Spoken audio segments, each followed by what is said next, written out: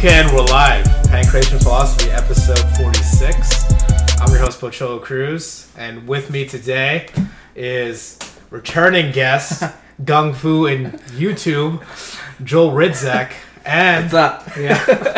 Yeah, and also new guest, Michael Briggs. First time he's ever been on the show. Don't ask anyone else. But yeah, Michael, welcome. Thank you. I'm glad to be here. Yeah, well, I'm glad to have both you guys here for this show. So, where we talk mainly about, martial arts. So, let's get started with Michael. Like, how did you become involved in martial arts? Martial arts and me go way back. I started when I was really young. I got into freestyle wrestling. Well, I was always into Bruce Lee, everything. I mean, I don't know a kid that wasn't into Jean-Claude Van Damme and Bloodsport. Yeah. Exactly. Well, I mean, just all those superhero movies when I was a young kid, I was obsessed.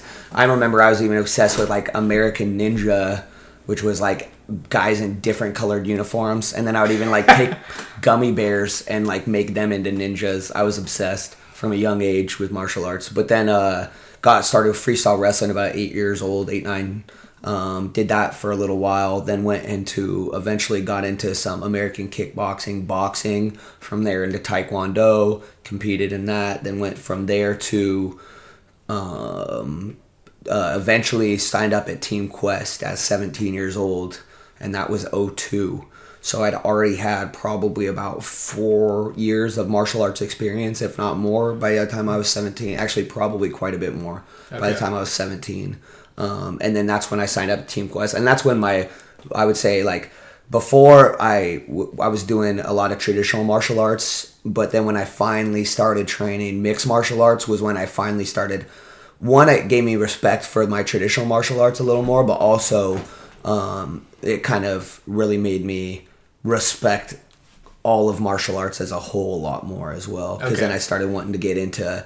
I was always into MMA, but once I started training with Randy... At the time when I went to Team Quest in 2002, it was Matt Linland's USA Auto Wholesale, and we went in the back of Matt Linland's USA Auto Wholesale into a garage. And the garage, at the time, we just had mats on the floor. They hadn't even put the mats on the wall yet. There's a picture. So it's just a warehouse, essentially? It was just the back of a garage. It was a garage. Nice. And Matt Linland's USA Auto Wholesale. You literally 2002. Damn. Yeah, you literally had to drive into the back, like through a gated area, into where they parked the cars that they were like going to sell or work on. Oh, so you would park back there. Was that what his business was? Like, Matt Linland had a USA Auto Wholesale in Portland, right off of Stark. 171st and Stark, I believe, in Gresham, Oregon. Yeah, Portland, pretty much. Yeah. So how did you find that gym? So I was always into martial arts, and we would go to Chael Sonnen would throw fights, the FCFF fights at the Roseland Theater, and he would throw a lot of amateur fights back then, and I would go watch the amateur fights, and they would always promote, they would have little flyers like, hey, come to Team Quest. Okay. So I wanted to kind of join them, but I didn't have the means really to get around or the money to train as well. Mm-hmm. But then my senior year of high school, we all had to do a senior project. Well, I wanted to do my senior project on mixed martial arts. Okay. Like I said, I was obsessed. I was a weirdo. I was actually like... different, especially in 2002. Yeah. I was one of the only people that, like, in school I would order tap-out shirts. Back then, they were, like, a lot of the tap-out shirts were, like, illegal in California school districts. What? Yeah. They were interesting shirts. They would have, like, guys that choked guys out, and it said, like, you should have tapped, and they were beating each other up. They were cool shirts. Way cooler than they make now, obviously. But, so, yeah, it was insane. Like, and when you would order tap-out shirts online... They would send you like VHSs and everything of what was it? Like Shudo? Shudo, but also what was the one in Hook and Shoot? Hook and Shoot. They would have the one in Texas? Yeah, well, it was the Midwest. It was a lot of Midwest, and then it was also Super Brawl with Josh Barnett and a bunch of people. So I'd watch those VHSs. That was part of what got me interested in AMC also, was ordering these VHSs and watching Josh Barnett. I was already a huge fan of Matt Hume.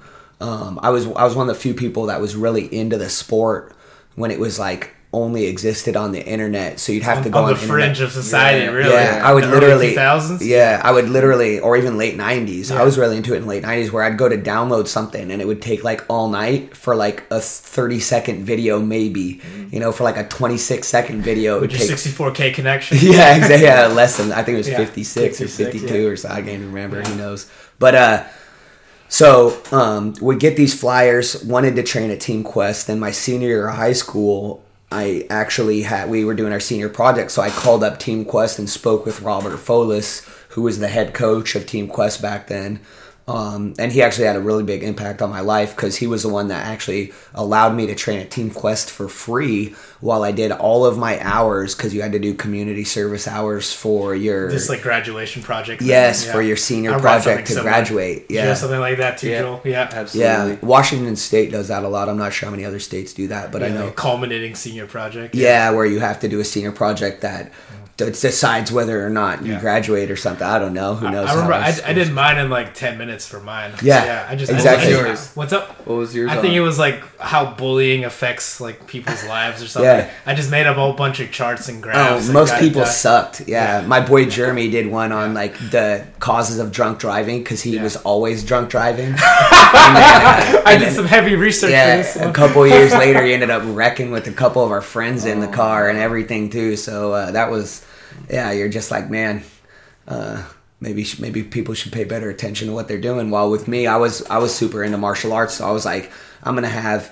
So I had my senior project. They had pictures of me and Randy Couture, me and Evan Tanner when he was still alive, Robert Folis when he was still alive, all these guys. Yeah. Do you still have those pictures? I still have a lot of them. Yeah, I put up one of the Nice, ones on cool. the Randy one on my Instagram a long time ago, and it's funny because if you look in the background, you'll see the walls are like plywood, and that was before they'd even put the mats on the walls at Team Quest.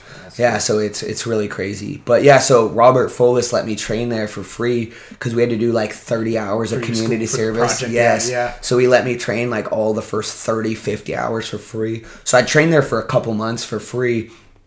And then obviously signed up right afterwards, and then trained there until I graduated, and I wanted to move to AMC to train under Matt Hume.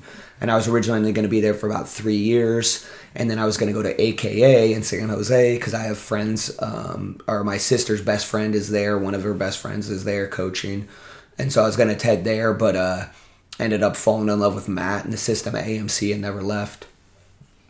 Yeah, so that was in 03. So then I've been at AMC literally since September of 03.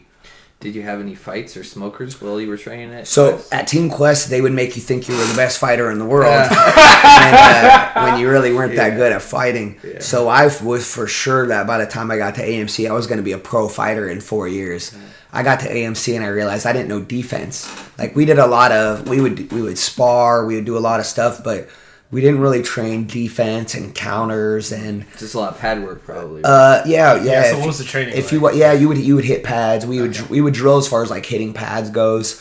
You would like the wrestling practices were amazing. Obviously being taught by Yeah. Randy and Matt Lindland. Matt Yeah, Matt Lindland, Lindland. Like I think he's the Greco coach right now for our Olympic team in I think so. Colorado. Yeah, sounds right. So yeah, so it was like They I do was a little getting wrestling. amazingly high level coaching for for wrestling. Yeah. As well as Robert Folis, I thought was a really really good jiu-jitsu coach and also just fight mind in general. What But was as his background? Right? so I'm not sure exactly of his background, but I do know that they had come from the SBG Portland. That's where him, Nate Quarry, and Randy Couture used to train as well back in the day. So SBG, now it's famous for Conor McGregor and Dublin, but originally the original SBD was started by Matt Thornton, I believe his name was, and it was in Portland. In Portland. Yeah, Okay. and that was where the original Straight Blast Gym came from. And Straight Blast Gym was pretty much like mixing Jeet Kune Do, which was Bruce Lee style, with like Brazilian Jiu-Jitsu. So it was like the next evolution to martial arts where they're kind of combining everything. But a lot of their guys kind of had that like kind of stiff Jeet Kune Do striking style. Nate Quarry came from there. That was why Nate, I feel like, never really like kind of loosened up with his striking. He had that real martial arts, traditional martial arts style of striking, where it's, I feel like, a lot more stiff, a lot more straight lines, not as much like straight line fluidity. attacks. Yeah, not as much fluidity. But either way, it was, I'm pretty sure where they had all came from originally. So I'm not sure like where Robert had learned a majority of his game, but he also, I'm sure he learned a lot from Randy and everybody, but he was also able to teach everybody because he would put everything together so well that he was really good at just being able to bring the best out of a fighter. He was able to, because he wouldn't be able to not necessarily just tap into your like physical talent, but he would really tap into your emotions. And as like a 17, 18-year-old kid that was going through a lot of head stuff, like most 17-year-old, 18-year-old kids I think go through, he was such a positive influence on me. He used to say things at the end of wrestling class where everyone would be dead tired and he would tell everyone to put a smile on their face, and then next thing you know, half the class would be laughing, and then everyone would be in a good mood, and he'd be like, what just happened? Every one of you were dead tired. You put a smile on your face, and your body language ended up controlling your energy. And a lot of people think it's like the other way around. Your energy controls your body language, but it's like when you can really change your body language around, it helps control your energy as well. And he used to just show us like little things like that, but also the way he could talk to his fighters. Like I said, I was for sure I was going to be pro in a couple of years, you know, like he was a real super positive guy, but also understood the fight game well enough to where he could break things down. Not like Matt does. Matt's on another level as far as breaking things down and seeing what needs to be done. But Robert was really good about understanding what you needed to do to win that fight, if that makes sense. Okay. Yeah, so he was really good about like kind of keeping you on track with what you needed to do to win that fight, and to actually make sure that the best of you came out in that training camp to make sure that's the you that showed up in that fight, if that makes sense. Yeah. Okay. Yeah, absolutely. Yeah, so he was on that level a lot, and from like the time I was 17, 18 years old, and then but it was a lot like then the fighters training classes was like sparring, and guys would go really hard, but it was a lot of like once I learned a lot of technique from AMC, I realized how sloppy we were. We would brawl a lot. We wouldn't really kind of look for things or put things together really well. It was almost more like a brawl to get things to the ground, to be able to kind of like ground and pound somebody or something like that. You know, okay. I mean, we would understand submissions. Was that finesse? Exactly. Robert was super finesse, but I would say the style of Team Quest was not. No, it was more like a Chris Lieben, Ed Herman style, where it was kind of straightforward and we're trying to blast you. And that was actually one of the things that not made me go to Team Quest, because I wanted to go there because of Randy and everybody, but I would watch Chris Lieben fight in the amateur circuit. Yeah, and Chris was my favorite amateur fighter by far. At the time, this was like early 2000s, and Hayato Sakurai was my favorite pro fighter, and then Chris was my favorite amateur fighter. Yeah, and then both of those guys ended up at AMC within probably about 3-4 years after I was training there. And that was like one of the signs that also made me realize I probably shouldn't leave the gym where my favorite fighters are flocking to. Okay, so speaking more about the training then, so what, like, you realize, defense was important, like, how so? So when I came to AMC from Team Quest, if you would have watched me hit pads, you'd have been like, wow, this guy's an amazing striker. He's going to knock out so many people. And that's what like Chris and everybody used to tell me, because I could hit pads well. I was a really good striker as far as like offense went.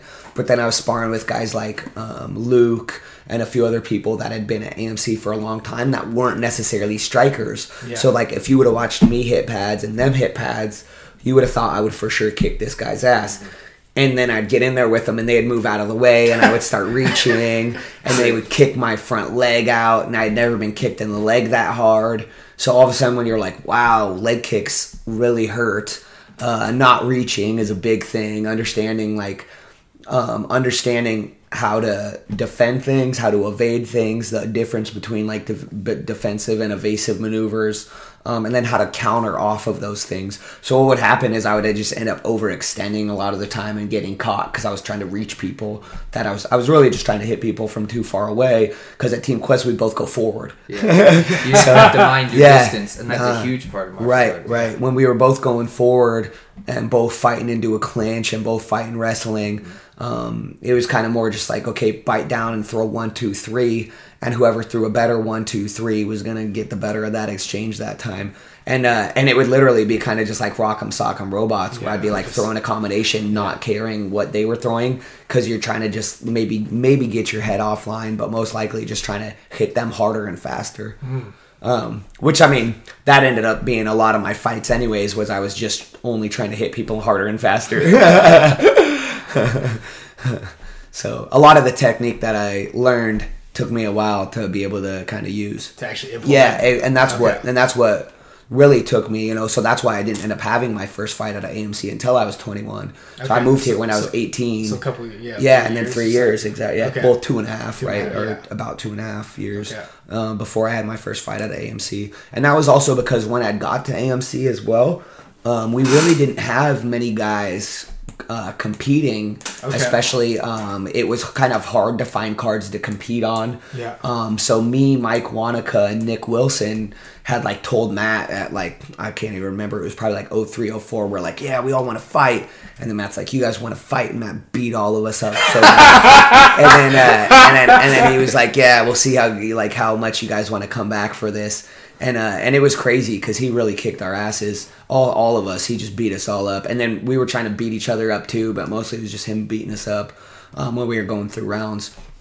And it made me realize that one, he had a lot to teach us, but also that it wasn't going to be easy. He was like, oh, wow, this whole fight thing, I thought I was better than I was type thing. But also, I knew I wanted to stick with it. It wasn't like, I think a lot of times when he had beat people up like that, they ended up quitting, or they just like lost their love for the sport, or they got discouraged. Yeah, it's very discouragation, especially when Matt like dominates you to the point where you're like, oh my god, I suck everywhere, or something like that. He's a real master. Real master. Yeah, he's a master everywhere. But also, like, just getting beat up like that when you think you're good isn't necessarily good for you all the time.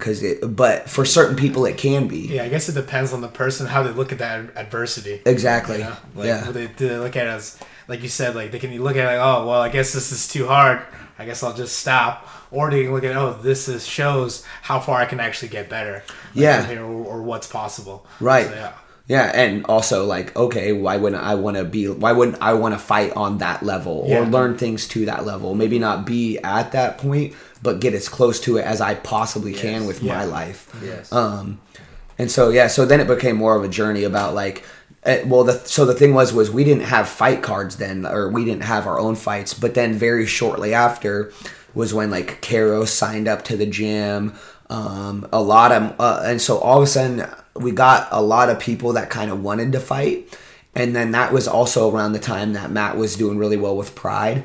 And so all of a sudden that's when Genesis fights started, was like a little bit after that. So I'd been at the gym for a couple years before we ever had, because 05 I believe was the first Genesis fight, and I started in 03 at AMC. So it was 2 years before we even started having our own fights. And then so that I got on the second Genesis card, because the first one I wanted to get on, but the card got filled up because we had so many freaking guys fighting that were just ready. Exactly. Where was the first Genesis card? So those were at the Auburn Super Mall, and it was the Brawl at the Mall was what they called them. Yeah, and they actually had really good crowds. I'm not sure what the size was. I just know the crowds were huge. I remember the old videos. Those things like, oh wow, the crowds were huge. It's actually a lot of people. Yeah, there was a lot of people, as well as they would get put on Comcast. Yeah. Matt had worked out a deal with Comcast to where they would get put on demand. So you would get a fight, and then you would go into local sports like Comcast on demand, and you could watch our fights. So that was another big thing too, was you knew your fight was going to be like able to be seen by everybody on Comcast. So that was kind of nerve wracking too. Don't you were get like your ass beat on TV. Oh man, exactly. Just everyone you know is going to see you. Yes. No pressure. Yeah, exactly. So it was like, yeah, you really felt nervous, man. It was because you knew that it was going to be televised. Yeah. So you were like, oh man, everyone in the area. You always kind of just made it out to be a bigger deal than it is, right? That's how fighting is. I think a lot of people are like, this moment in time is the biggest moment in time, when like nobody else really cares. Yeah. Like how many other people really care? Like life's still going to go on. 1,000 people watching. Exactly. Yeah. And they'll forget about it next week. Yeah, they'll be like, who fought again? Yeah. But nobody anyway, knows. So your first fight on the second Genesis card, how did that come about? Like, or how? So I wanted to kickbox. Matt knew I wanted to kickbox, so he matched me up with a guy with 4 fights, and then said, "Well, the guys fought. He went on the ground." So I was like, "Oh shit! Okay, here we go."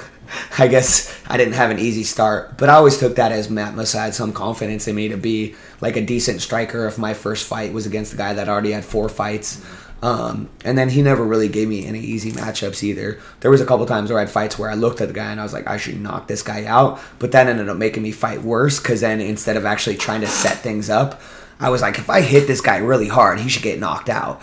And so I would just try to hit people really hard. But the first fight was crazy because the bell rang and I was so used to kind of moving around and like trying to find, you're trying to look good. You want to look like a professional. Yeah. So you want to move well and you want to throw well and you want to try to counter well. But people don't fight like that. No, this guy went straight forward and he went 1-2, 1-2, 1-2, 1-2, which was almost like half of a 3-4 because I don't think his 1-2s were straight.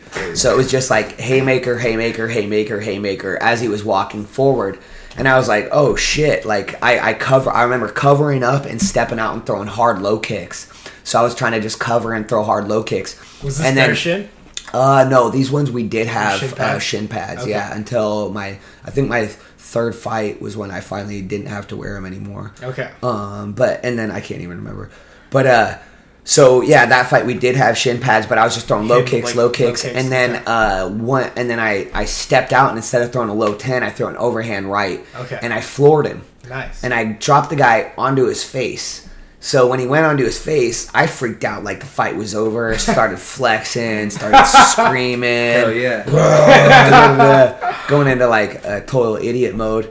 And then also like in amateur fights, so in professional fights, people are like, oh, talk about like, they might talk bad about a 10 count, but usually in professional fights, there's going to be somebody on the side of the ring that as soon as that person drops, that person starts counting. And then the referee actually looks to that person and starts counting from where that person's been counting. A lot of people, I mean, I just heard Joe Rogan talking about how the ref starts at 1, and the ref doesn't start at 1. If he's a good ref, he's going to look to the side on the ring, see the person counting, because that's literally a person's job.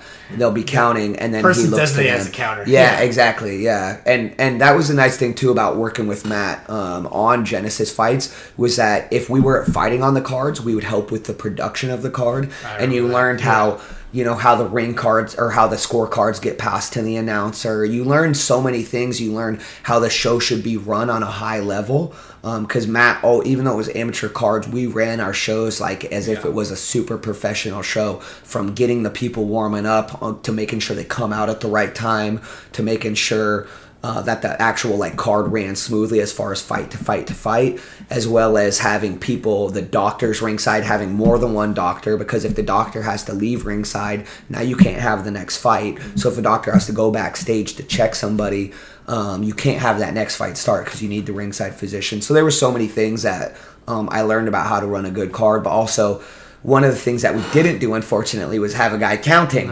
So when I dropped the guy and then spent about 7 seconds to 10 seconds freaking out over the top of him, and then Joe finally, I can't remember if it was Joe DeRoby or who it was, but it was some guy. By the time he got me calmed down and into a neutral corner, I had probably wasted like 8 seconds, 7-8 seconds. So then the guy did end up getting up, and I had a huge adrenaline dump. And then I ended up winning the next round too. So I won the first and second. And then the third round, I was exhausted. So I just remember thinking, all I have to do is cover up, and he can't knock me out. So he was trying to beat me all around the ring, and I was just covering up and getting hit into the ropes. But I would just cover up. Occasionally I'd throw back, throw a hard low kick, throw single shots, and ended up winning a decision pretty clearly because I'd won the first two as well as dropped him in the first. But because it's interesting people's perspective on the fight, because that guy had done so well in the third round, a lot of people were like, oh, that watched the fight were like, oh, that guy kind of kicked your ass. And I was like, what the hell? Like, know how to score a fight. I won the first 2 and I dropped him in the first. Therefore, I won 3 rounds in a 3-round fight. There's no way I could have lost. But perception's a funny thing, and I dealt with that a lot in amateur fights where guys would come at you so hard in the 3rd round after you kicked their ass the first 2 that sometimes the crowd would be like, boo. And once one person boos in a Just drunk that recency crowd, bias. oh my God, especially if like you're fighting and his girlfriend is there and his girlfriend is going boo, all of a sudden several people around will boo with her for some reason. Guys like to follow It's just that girls. mob mentality. Yeah, well, mob mentality and drunk people are stupid, and they'll scream with girls and stuff. Girl says boo, and they're like, she's cute, boo. And then, anyways, so I had some of that type of stuff happen too, which was fun. But anyway, I didn't ever really lose until I had fought DJ. And then when DJ and I fought, it was supposed to be a kickboxing match for me, and he was supposed to have an MMA fight. But nobody would fight us. Our fights ended up backing out like the week before or something. And him and I had both sold a lot of tickets to the show. So Was him this and I the ended up. Genesis This was card as well? it was still at the Brawl at the Mall. Yeah, Okay. it was probably 4th or 5th Brawl at the Mall. Who knows? I can't remember. So was this your 3rd kickboxing fight? Yeah. So were So you? I had 2. And you were on the north end. You were at AMC North. AMC Yeah. North, and he was AMC okay. South. Yeah. North North versus South South. Wars. We used to do that all the time. Yeah, Right. that was half of the AMC cards. DJ always tells me about that shit. It's so funny. Yeah. So and that was half of the cards back then. Was Matt knew, so like, and there was so many independent gyms and stuff, and you would see most cards where guys would match all their guys up versus independents.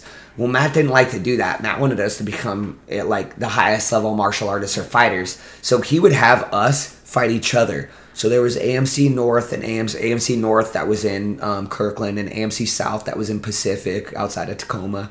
And then we ended up having, there was, for a short period of time, there was a 3rd AMC that was at the Jewish Community Center. Mercer Island? In Mercer Island. Yeah. So there used to be a 3rd AMC at the JCC. AMC at JCC on Mercer Island. How about that? But anyways. any killers come out of there? I don't know. Probably not. Killer yarmulkes. Yeah, no. I can't remember. I'm sure whoever did come out of there is probably like, I came out of there. Da, da, da. So I'm sure people did. But when you've been at the Kirkland gym for over 15 years, it all kind of blends together. Yeah. It's hard to remember who was where. Right. When you've been anywhere for 15 years, you're like, wait, what? Was that So- yesterday? yeah. Somebody's like, that was 6 months ago. You're like, oh, okay. Yeah. It all kind of blends into one. Yeah. Yeah. But anyway, so was this your, when you fought DJ, was this your 3rd kickboxing fight? Third. Well, it was supposed to be a kickboxing, and then it ended up being shoot boxing, Shootboxing, which is kickboxing with takedowns. And DJ's a better wrestler than me and kept hitting single legs. I'd also gotten a car accident like 2 days before so we get matched up. Excuses. Okay, yeah. I had a torn bicep. I did have a torn bicep during that fight that I ended up having to rehab for about 6 months after that. Yeah, so shit. DJ owes you his career. Yeah. no, I'm just not kidding. at all. No, not at all. No, I would have lost anyways because he was hitting single legs that were so damn low that it might not have mattered. But what was funny was every time we would get into a clinch, I knew that I had like no strength in my right arm. So every time he'd get in a clinch, and he would just be slowly working his way down to my right leg. And that time it was Joe DeRobio was our ref. And I knew Joe, so every time we would clinch, and in shoot boxing, you're allowed to clinch. You're supposed to fight from clinches. Well, we'd clinch, and I'd be like, break us up! Joe, break us up! Joe, break us up! Dude, it's the most I've ever talked to a ref? A ref. I've never talked to a ref so much in my entire life. But every time we'd clinch, I'd be like, Joe, break us up, Joe, break us up. And then DJ would take me down and be like, damn it, Joe. Like, blame it on Joe. Yeah. It was funny. How many It's funny. fights had DJ had before that? He had only had 3 or 4 Only also. 3 or 4? Yeah, but he was already beating people up so bad that at like one of the fights, the other thing is our fights were recorded, so when we would go in there, sometimes by the 3rd, 4th Genesis fight, they would play Genesis fights They played on the highlights. the TV. Actually, I think you told. Actually, it wasn't you that told me. I think Bob Jones was here, and told me to stop. Anyway, go ahead. Yeah, so it's funny. I mean, I'm sure, it's probably been told on your podcast before, but one of the early Genesis fights, a guy, we're all in, we would show up early for the fighter meetings and for your corner, everything to get wrapped up. Everyone shows up early. We're already matched up. This guy fucking keeps seeing DJ whooping people's asses on TV. And then everyone's like, "Oh, you're fighting DJ. Good luck. This is what you're getting into." And this dude, I'm pretty sure he was an independent also. And so the guy just ended up going to his car and not coming back out for the fight. Yeah. And so that happened before too, where literally the day of the fight, people would be like, "I don't want to fight anymore," and they would leave the arena and sit in their car. Yeah, so that type of stuff happened.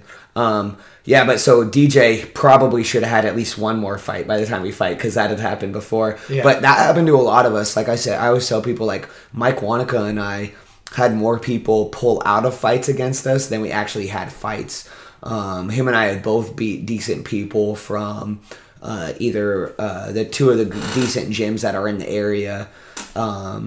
And so when you beat the people up from decent gyms in the area, then it's harder and harder to get fights. So it was really hard for Mike Wanaka and I to get matchups kickboxing. Like Mike ended up having to fight a bunch of pro MMA guys. That's what I had to do towards the end too.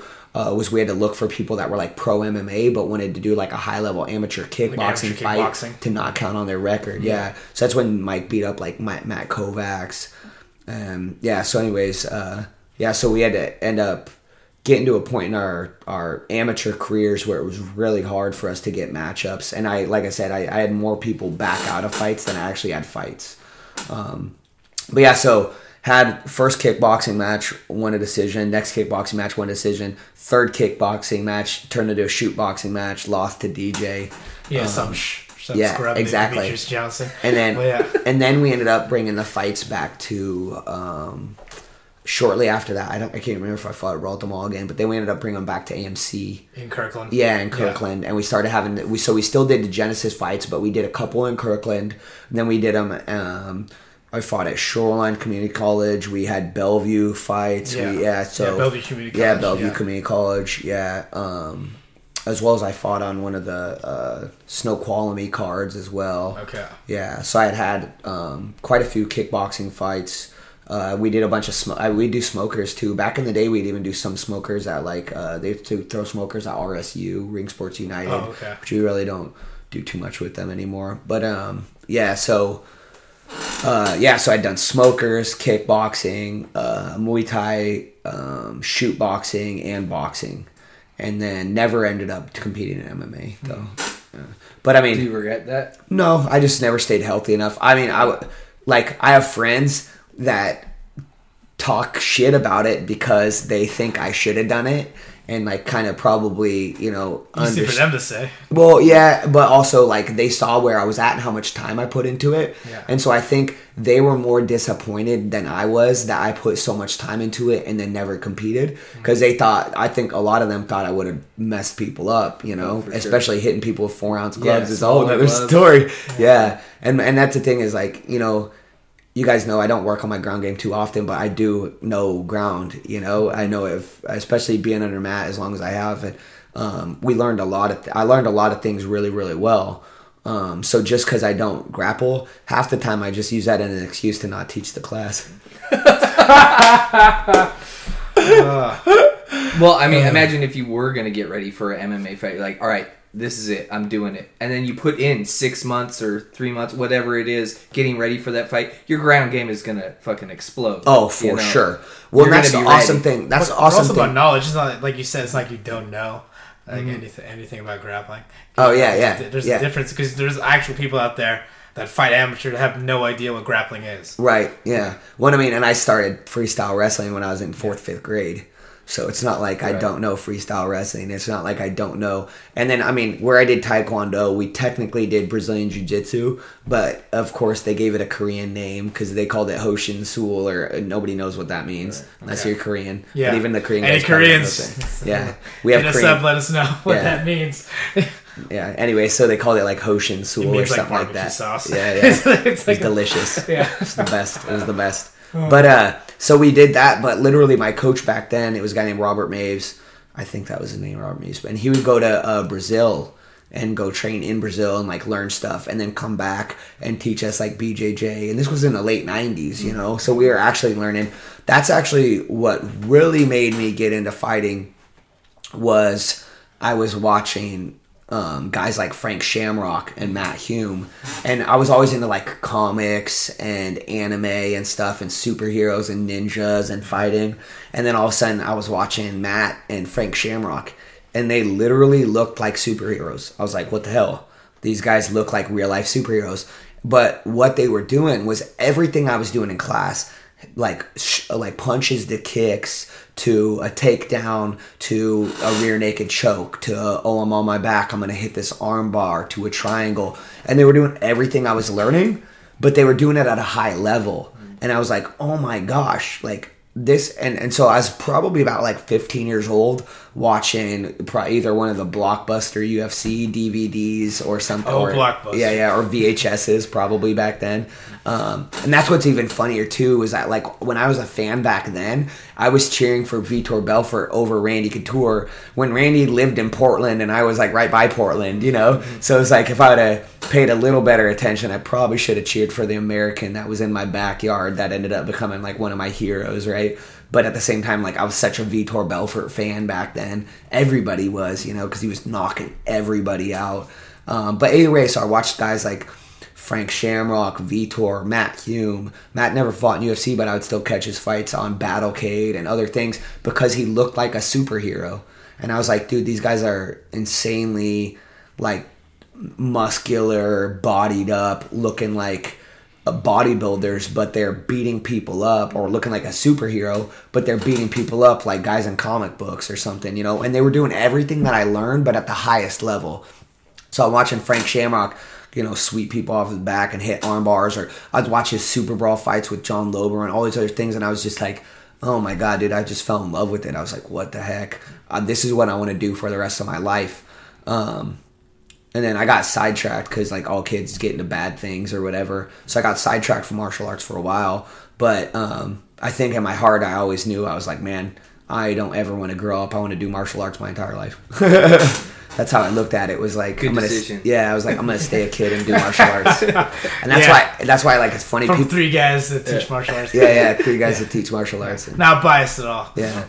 But also like it's funny to me because I'll see people that, you know, I haven't seen in like 15 years, and they're like, man, you look the same. You still look like a kid, or you look like a vampire. And I'm like, I feel like it's because I didn't grow up. Like, I still... Yeah. Dude, when Matt throws me around, if Matt hits a fireman's carry on me, I'm going to giggle like I'm 6 years old, bro. I giggle like my nieces when I throw my nieces around.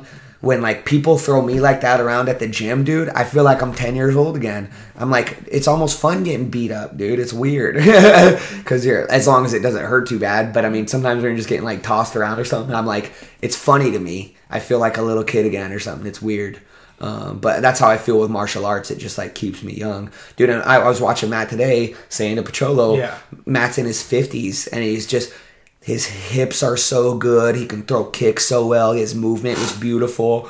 And then he was even making jokes about, like, I said his stand-up looks like breakdancing. He says his stand-up is pop and locking and his ground game is breakdancing, you know? And this is from a dude in his 50s. And I'm just like, oh my God, like, we're never growing up, bro. But also we're able, because he's like that, I think that's how I think I'm going to be. I think when I'm 50, I'm going to be beating people up. Yeah. I'm going to be better than I am now when I'm 50. Oh, for sure. You know? We're going to have to be, man. We're going to have to be. Yeah. Like, we as can't long as we stop. stick with it. Yeah. Oh, yeah. Not stop. We're kind of stuck sure. on this pathway. Yeah. It's like, what, we're going to get off now? Yeah, right. Yeah, that would be... the last life choice I'm going to make is quitting martial arts. Yeah, literally. The last life decision I'll make is quitting martial arts. But yes, and that, so we went from the brawl at the mall to then we ended up doing Genesis at AMC. Then we did Genesis cards all over the place. And then Matt got really busy again with one, he had kids, and then he got busy with one championship and things like that. So I feel like it's somewhat unfortunate that we don't do Genesis cards anymore, because I think our fighters would benefit from that greatly, because that was when our gym, I felt like, came up a lot. Was when we had, 9-10 guys training for a fight on the same card. And that's when Karos was coming up and DJ was coming up and all the other guys, Brent was coming up. That was all the guys that, like, Matt actually, Scotty was coming up. The people that Matt actually turned pro from amateur, which is so few, because of his theory that you're not a professional unless you're a real professional. Yeah. Everyone else wants to be a professional and make $500 for 3 months worth of work. If that's your profession, you literally are going to be homeless and have no food. Yeah, having a high standard. For sure. Yeah. But I know what you're talking about, where there's kind of an energy in the gym. You know, everyone's like amped up a little. They're taking their martial arts to the next level. The focus is up. The camaraderie is something like you'll never have anywhere else. Right. Well, and like you were saying too. So say if I did go, I'm going to have an MMA fight in 6 months. I would focus so much on ground and everything I needed to, that your game improves to this whole nother level when you're training for fights, that I think that guys that are just training don't really ever get to. Yeah, there's a different kind of pressure for sure when you have to go into like a pressure filled situation where you have to do well like from here, because you have that, it's almost like a deadline kind of thing.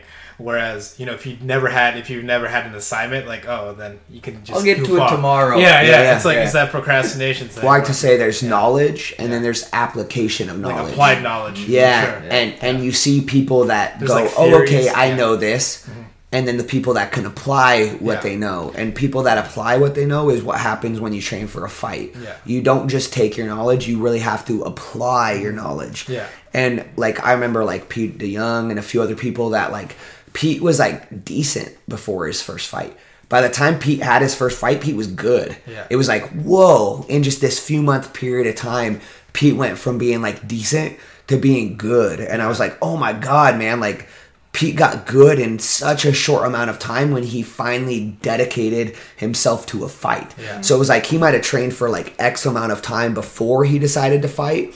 And in the amount of time between like he decided to fight to his fight, he got probably 2 or 3 times better than he did that whole time he didn't know if he was going to fight. So sometimes when people just sign up for a fight, and I've been at AMC for over 15 years, almost 16. In October it'll be 16 years. September will be 16 years. So it's like I've seen so many people that were good, but then when they wanted to fight, became good like on a whole nother level, to the point where I was like, man, before you look good hitting pads, now you look good hitting me in the face, So there's a huge difference, and that's what I learned too. Like I said, when I came from Team Quest, I like to say it's like, I'm not trying to talk bad about Ronda Rousey, but everyone, when they were like, oh my God, she's so good, she's the highest level boxer. But I always thought like the people that she was hitting stood in front of her. Yeah. And then as soon as somebody moved, all of a sudden her hips weren't underneath her anymore. And she started trying to punch from her chest and like doing these like short arm things. And when people actually understand how to fight from your hips, they understand distance, they understand how to apply things when people aren't just standing in front of you, it's a whole nother thing. When people know how to like move and counter and evade and counter, it takes fighting to a whole nother level. Yeah, DJ even said it too. He's like, yeah, she's great. I mean, props to her, whatever, but I've never seen her throw a kick. Oh shit. Yeah. No one's ever seen anything else besides maybe some basic boxing. Right. Hip basic sweep boxing, and an armbar. yeah. That's it. That's all we've ever seen. Basic boxing, and a lot of the boxing, truthfully, was like, I like to say there's difference between boxing and choreographed fitness. And I feel like a lot of what she was doing, when people would be like, man, look how good she is on the pads, look how good she is here and here. Edmund a lot of times wouldn't move. He'd just stand right in front of her. Da-da-da. His feet are planted. Yeah. If I plant my feet and I have somebody move around me, they're going to look real nice. Once I start moving backwards, not that I'm going to take away the target, like I'm going to run away from them, because people misunderstand that, like moving backwards as they're running away, to where now the person does have to kind of chase them, right? But at the same time, like understanding that the person you're punching is probably not going to just stand right in front of you. And if they are, they suck. Yeah. That was something else that Matt like really kind of instilled in us, was that just because you won doesn't mean you're good. No. And it was like, you could win, but if the guy sucked and you beat him at something he sucked at, that doesn't mean you're good. But I think that's a great point. It's like not about, because it's not just about winning. It's for Matt, it's about being a good martial artist. Yeah. Like from there, and I think kind of on that same token, like you have to challenge yourself, and that's what the good thing is about having good training partners, because then those are people that make you become better. Because if you don't have those people that actually challenge you, like, you know, then you end up getting stagnant. Like, you know, like Ronda Rousey, like who were her sparring partners? You know, like how well were the training partners, or how well was her training? Probably not that good. I mean, it was okay, good enough to get her to like championship level, but then you see like the game way past her, like, Yeah. you know, past her Yeah. by. So it's like, yeah, it just shows if you're not like constantly getting better, then you're lagging behind. Right.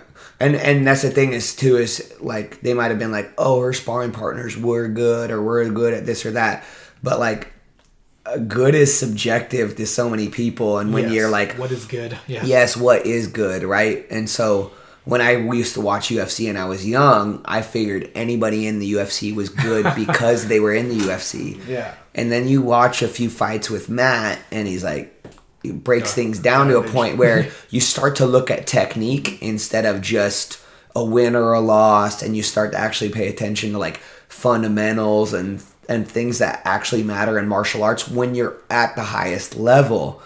And you realized how many of these guys were never going to make it to a high level because they never actually took the time to learn these like things that are fundamental to fighting, fundamental to martial arts in general, right? Yeah. And because I can become a pro fighter but just be good at grappling, or just be good at striking and become a pro fighter, there would be like this whole thing of, oh, well, he's really good.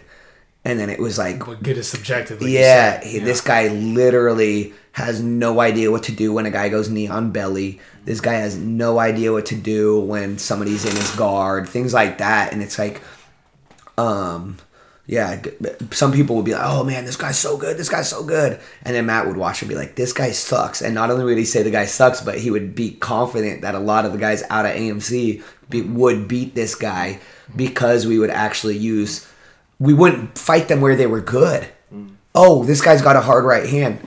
Cool. Circle right. Yeah. Circle fucking right. Yeah. What is he gonna do when I circle fucking right? You know, he's gonna have to chase me and put himself in that better position. But if I have a complete game, none of that shit's gonna matter. You know. I remember after one practice, Matt like circles all up and he's like, "I want all you guys to watch these fights tonight with a critical mind. See what the guys are doing. Look, judge them, critique them. What would you do differently? Like, just ask yourself a bunch of questions." And ever since then, it's not as fun to watch fights anymore. No, it really isn't. It's very you see so much. Yeah. You see so many mistakes. But just imagine how painful it is to watch a fight if you're Matt. Then. Yeah. Because like we're there when we see him like watch pay-per-views. He's like garbage. But it's like it's gotten to the point where, and he's seen garbage a million times. So he's just like, I'm tired of this shit. Yeah. But also, like, on the other end of the spectrum, though, it's funny because, like, I really, like, rarely cheer for knockouts anymore because I'm also thinking about somebody's health. Yes. You know? Me too. Yes. So it's like, I've gotten to the point where his head has to hurt right now. Yeah. So it's interesting because it's like, I love martial arts so much, but yet I don't like to see somebody get knocked out. And I also don't like to see a bad fight. So it's like what's that catch-22? So I'm like, oh wow, now I love martial arts, but 95% of fights disgust me. Yeah. Well, I think that's because a lot of them are so one-sided. Especially, at least a lot of the kickboxing matches I've watched lately, it's just a beatdown for either 3 rounds or 2 rounds, however long it takes to get that guy out of the ring and knocked out. And it's just like, there's no coming back most times. Yeah. Once you've been beat so badly in the first or second round, it's just more of the same, and it's not fun to watch. It's hard to watch as like somebody that actually cares about life now. You know, when you was young and a teenager, you're like, knockouts, invincible. Yeah. Well, not only do you think you're invincible, but also like you cheer for like other people getting knocked out to this like. Well, you think it's like the movies where people get knocked out all the time. Yeah, and then they're gonna be like, fine. You don't understand the actual effects of that. Right. Yeah. Right. And my thing is now is like, okay, And I don't get me wrong, it's not like I never cheer for knockouts because sometimes they're so beautiful. Sometimes they're like, oh, that came out of nowhere, and blah, blah, blah, you know, like. Yeah. Did you see that PFL knockout from last night? Somebody sent me the highlight, but I don't think I watched it. It was a 10-second just flying, or not even flying. Oh yeah, it was. Yeah, it was a 10-second. He hit him with like the flying knee, and then it was a right hand, or I can't remember what he hit. Yeah, I think he was out like pretty much from there. Yeah. Anyway, well, you see people get knocked out, and then it's just harder to watch. Sometimes it's like you're watching fights, and you're like, oh man, if it's a good fight, you're entertained. But if it's back and forth, it's more even. And quality technique. If the technique is quality and they're really well matched, and that's why a lot of times though you'll know the match before it's even happened. You'll be like, oh okay, this is what should be a good fight. Yeah. And then occasionally people surprise you and have good fights also, you know. But usually you can see it ahead of time. And that was one of the things that was funny because, like, you know, I was at Team Quest in 02, 03, and then I moved here in 03. And I've been here for so long that, like, it even got to the point where it was just like, even back then you kind of knew the good fights, but I just had a different mentality of it where I thought more people were good. But you would still know when the good fights were coming, you know what I'm saying? And it's still a very similar thing where you usually know when the good fights are coming. Occasionally you'll get a Francis Ngannou, Derek Lewis. You mean the best fight ever? Yeah. But, well, I mean, that, like, I still to this day, if I saw that on paper, would be like, man, that's going to be awesome. And then it's like, wait, that happened and it wasn't awesome. So sometimes you just actually don't know. But at the same time, it's not like Derek is high level technique either, you know. But that's just heavyweight, you know. Yeah. Like how much high level technique is there? Yeah, and also, you know, it's part of why also heavyweight can be so entertaining because you're like, oh my god, that worked. Roll of the dice. Yeah. Holy shit, that worked. Yeah, because you know where you take kindergarten like knowledge. Yeah, and it's like, yep, that works, and apply it to a 300-pound man. Yeah. You're like, oh, it's back in the schoolyard days. That's it. What can you do, Derek? Well, I can hit it real hard, and that's it. But back to one thing I was saying, I can't keep track of what I'm talking about. Like everything I say, I always venture off into other conversations. But either way, that's just who I am. But what I was talking about was when I was saying that I kind of wish that we still had a card that our gym was putting on because of the camaraderie that it gave everybody. Everyone's training for a fight, but also just I saw it bring the gym up to a higher level because everyone was training together for these certain matches. And like I said, when you're training, you have to apply your knowledge. And when everyone in the gym is trying to apply their knowledge, man, it became a really high level thing. It was awesome. And not to say that like we don't have people working hard anymore, but it's just when you had 13 people working hard at the same time, it was a little, you know, there was more accountability, I felt like. It's not that big of a fight team anymore, really. No, it's a lot, but quality martial artists. Yeah, you know, quality people, attitudes. Yes, very quality people. Dude, and that's the thing too is like. You hear that quote where it's like, oh, you don't want to meet your idols because whatever, they're like, you'll be disappointed. And it's like, yeah, maybe if your idols are movie stars and rock stars or something and you meet him and he throws his jock strap on you and walks off, right? Yeah, that guy's a piece of shit. But it's like Matt Hume was my hero, one of my heroes growing up. Randy Couture was one of my heroes growing up. I met both those guys. I was not disappointed. I mean, I loved Randy. I love Matt. I still love Matt to this day. He's like a father figure to me in a way, and it's like that doesn't happen if they're not that good a person. So meeting your idols when you have your idols set as like legit people based off character instead of what they did was cool, and then all of a sudden like now it's like, you know, DJ's my peer, and I was even training at AMC before DJ, but yeah, DJ's one of my heroes. Like I look at DJ like not just in fighting but as a man. Because I could, like, his fight career is amazing, but when I see him, like, how he raises his kids and how loyal he is to his wife and everything, you're just like, and Matt, same thing, you know, has a beautiful family, and just, like, it's like the loyalty to your family makes you, or it doesn't, they're great men, and they're also like super loyal to their family. It just comes together as like one thing, but it makes it so you're like, okay, these are my idols, these are my heroes, not just for what they've done in whatever respective area that I thought was cool, but also in life.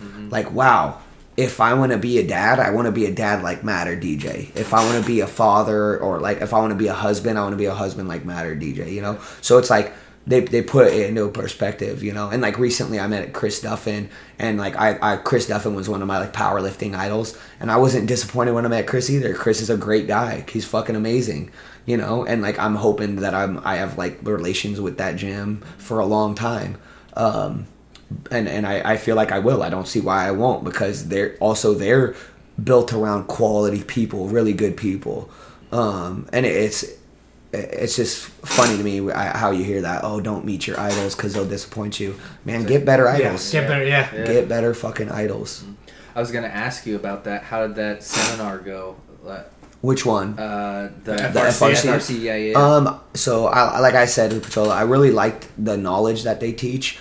They taught it in a class though where it's they fit a lot of people at that gym in Vigor Ground. It's a big gym. Luca's got a really nice gym in Renton, but it was almost kind of to the point where when you have that many people and you only have 3 coaches, you're teaching stuff that's really highly technical to a lot of people that are really smart, but at the same time it's hard to get. So I really, really loved the course. I felt like they possibly could have taught it with either maybe brought 1 or 2 more coaches in, or didn't have so many people. Like, and that's the thing. Like, Joel Jameson is also like somebody like my mentor for personal training, for conditioning.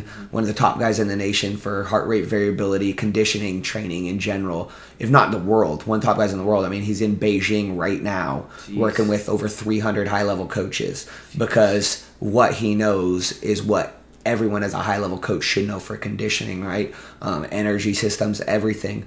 And like when I do Joel's courses, or even when Joel wants to do a seminar, like right now, like I said, he's talking to all these coaches, but that's something that China set up. If Joel's setting up his courses, he's probably not, I think he wants to limit it to around like 30 coaches or something, because he doesn't want to have too many people, to the point where, one, it becomes a little less personable, but also, did you really get that knowledge? Right. You know, so misunderstandings. A lot of misunderstandings. That and I feel like gold standard. And with HRV, FRC, yeah, exactly. And with FRC, functional range conditioning, it's something that you really need to be on point with. It's not like if I'm going to have you do, so it's about like a lot of controlled articular rotations, which is just moving your joint through its full range of motion practically.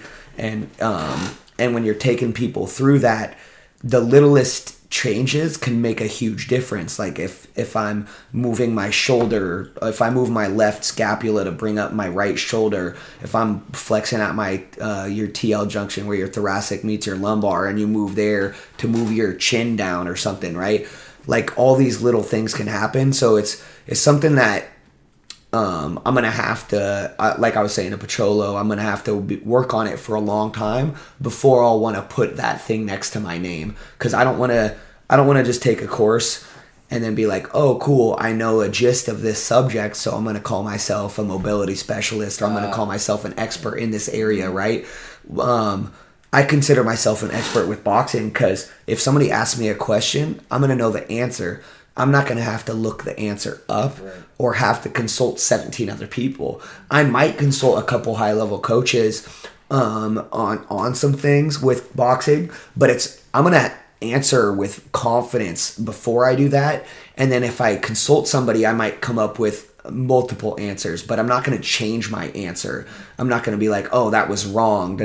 Like, for example, I like to say, like, I would probably know, like, I've been doing this long enough to I would know probably how Freddie would teach something. I would know how Teddy Atlas would teach something. I would know how Roger Mayweather would teach something, or what their answer would be for you in that scenario. Not that I've worked with those guys, but I've seen enough of their stuff. They put enough stuff out there. I've watched their fighters for so long, and I've competed myself in these sports. I've had highest level coaches go through things with me to where I understand things.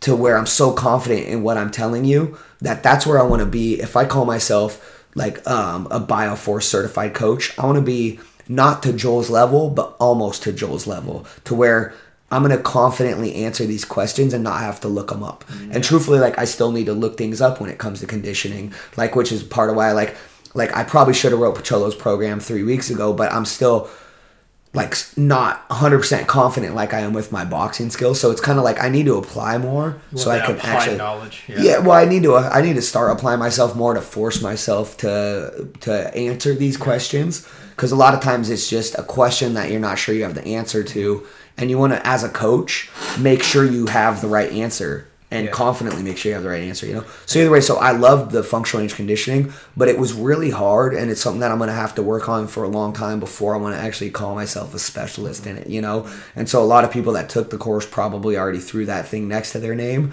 and I'm like, I'm curious to see maybe a few more seminars. Well, not even more seminars, but just applying the knowledge, because they give you a really good like base to work with of, okay, if this is the problem, then we go through these set things. But I'm going to have to look those up and be like, hey, what were those set things? And then until I'm just comfortable until it's in my database in my brain, or at least the majority of it is, then I'll be confident with it, you know? And so like same with like Kabuki, you know, so I worked with Joel Jamieson for like Bioforce certified conditioning. So I'm trying to learn conditioning at the highest level. I work with Kabuki Strength Lab because they're one of the best powerlifting coaching teams in the nation or the world. So I want to learn strength training at the highest level. And then I wanted to work with FRC because I felt like they were on the highest level of mobility training. And so it's like I want to learn all those things at the highest level, but before I'm going to say I'm certified in those areas or call myself a coach in that area, I want to make sure that I don't need to look up 17 things to write you a program. I want to be able to write you a program, and then when we want to refine it, then I can look some things up here and there, you know, if that makes sense. I just don't want to. That makes perfect sense. Yeah, I don't want to say that I'm an expert in a field I'm not an expert in, right, when that you don't is want to what be an imposter. Well, that's what everyone in poser. That's what everyone in fitness and martial arts does. Mm-hmm. So many people. Yes. Well, I mean, dude. Going to 24-hour fitness, tell me how many trainers are overweight. Or at least half of them. Not only that, how many of those trainers at 24-hour fitness or LA Fitness will coach somebody through a pads class, of boxing pads class. Dude, you're not a boxing coach. Dude, you don't even know how to throw a correct jab. And a correct jab is going to take a long time to learn to throw. So if you're going to try to teach somebody to throw that correct jab, you better know how to throw a correct jab. And so it's just like especially having Instagram now, I'm seeing all these people in. This guy doesn't even kick. Dude, well, first of all, yeah. I've had people flame me on Instagram. Because of some things I've said as well. But it is what. Yeah. I got told that I don't kick. I got told that. Either way, I've gotten told lots of stuff. When believe me, I know how to kick. I just don't post very many videos of me kicking. I don't. Anyways. I don't need to post up everything I do. I don't need to post up everything I do at the gym to be comp or I mean, if somebody wants me to prove it, come in and watch me do it. But if and I need to put it out there. I do need to put a little more on social media so I don't get questions as often. But at the same time, like, I'm still so confident in whatever I'm doing with striking that I know I'm an expert in striking. I'm not gonna have somebody online tell me something and then feel bad about it. But I've just seen, now that I'm on Instagram, I've seen so many gyms. I didn't realize how many quote unquote like boxing or kickboxing gyms were in Kirkland. But there's like a lot, like even right downtown. Exactly. Yeah, so it's like there's a place called like 9 Rounds, and I'm not trying to talk bad about any of these places because a lot of them are more for fitness and cardio. Like the LA Fitness closed 2 of their racquetball courts and turned them into a boxing gym. Wait, at what? At the LA Fitness, the LA Fitness in Kirkland now. I know that. And who's teaching those classes? You know, and so it's like, once again, that's choreographed fitness. You're teaching people boxing, but I went on and I saw some of the stuff they're teaching, and I'm like, don't tell people you're teaching them boxing when you're literally teaching them Taibo. You're just teaching them of Billy Blank's form of jumping around. It's cardio. It's aerobic fitness cardio, and they call it boxing, and it drives me crazy. And I'm not gonna act like I'm a strength coach like on Kabuki's level, like put that next to my name until I'm a little bit more confident with that stuff. Like I'm not gonna say that I'm a Bioforce certified coach until I'm a little bit more confident with my knowledge of conditioning. I'm not gonna say I'm an FRC mobility specialist until I'm a little bit more confident with all of these things, to the point where, like I said, I don't have to ask questions. But in our industry, in fitness and in martial arts, there's so many fakes. There's so many phonies that are like, I'm a boxing coach, I'm a kickboxing coach. And I'm like, what do you know? If somebody threw a jab at your face, you would get your nose broke. Like, if you and I, like, so when I do advanced class and I'll be like, trade a jab back and forth, I guarantee you, if I went to do that with half of these people that are training, and I say, okay, I'm going to throw a jab and you're going to throw a jab, I would still hit them in their brainstem and bloody their lips and bloody their nose, because even if I told them what I was going to do, they couldn't stop me from doing it.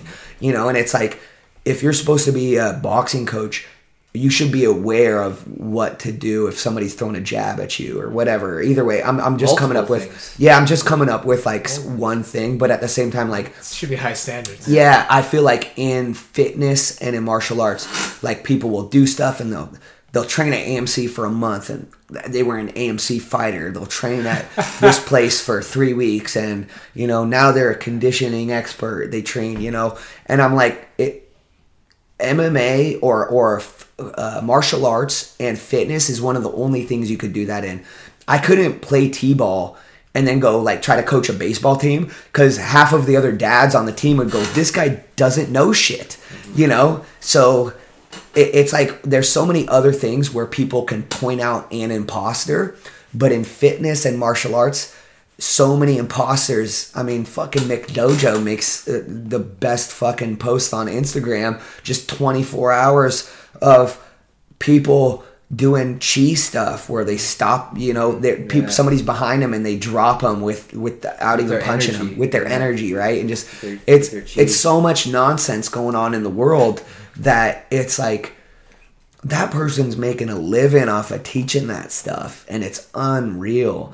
And so literally I could be like, oh, I'm this, I'm blah blah blah blah blah blah, but like me as a person, I'm not going to be confident in doing that until I'm like comfortable with everything from these systems. So once I'm way more comfortable in the systems, I'll start claiming that I worked with these systems, that I'm a part of these systems. And then, like I said, my main goal was to learn strength training at the highest level, learn conditioning at the highest level, learn joint mobility at the highest level, to combine it with what we're already doing, which is martial arts at the highest level. You know, if I can take a striker and make him stronger and make him have better endurance, and also make sure that when he throws a punch, his shoulder doesn't come out of place, or when he goes to move I mean, that's half the time I try to move, I'm like, oh, my body's not in the right place anymore. You know, and so that was part of what made me do it too, was I trained for 15 years plus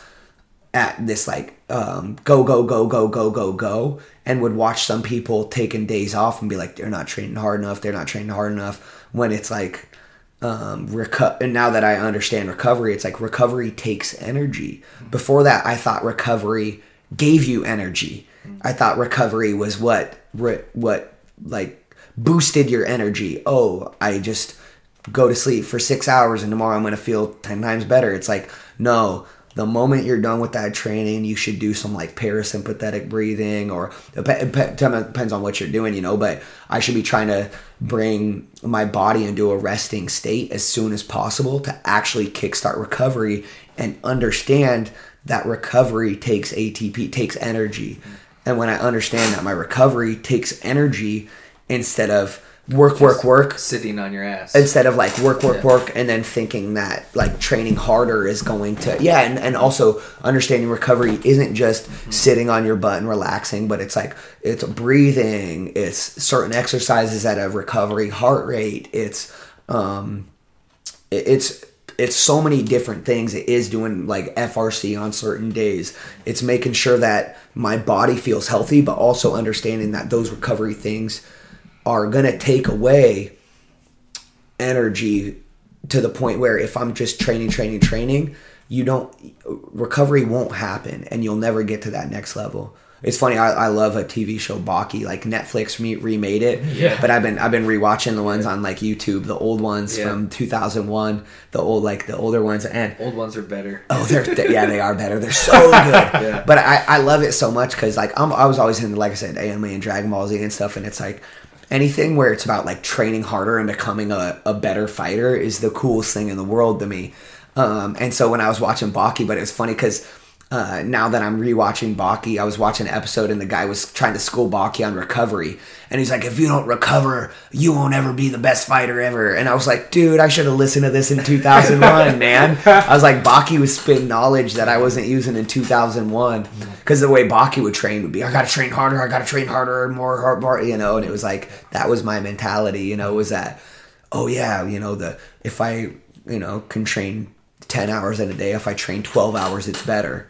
And it's actually, you know, at a certain point, that's not what science says. So if you actually use science, it'll tell you that, you know, training 4 hours might not be better than training 2 hours. It might have been better to only train those 2 hours in a smart way than training 4 hours in a not smart way. You know, 20,000 calories isn't always better than 10,000 calories, that type of thing. Or, you know, running 20 miles ain't always better than running 10 miles. So, it's more than just numbers. Yes, sure. Exactly. But I would always just think double the number, double the progress, you know, or things like that. And your body does not work like that at all. And that's why every fight I had a sinus infection. I had stomach flu. Just I overtrained? Overtrained I actually was never healthy any fight. Yeah. I literally...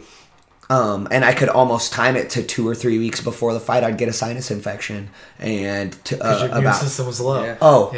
Not understanding your immune system needs ATP, which is your energy, and your immune system needs that. So when you're training so hard, it's not like recovery just happens from food and a couple hours of sleep. Like, what will happen is your body will start to take energy away from your immune system. It will start to take energy away from your vital functions. Your rested metabolic rate, your normal functions that your body is supposed to do, that takes energy. When you train that hard, your body can't do that normal function.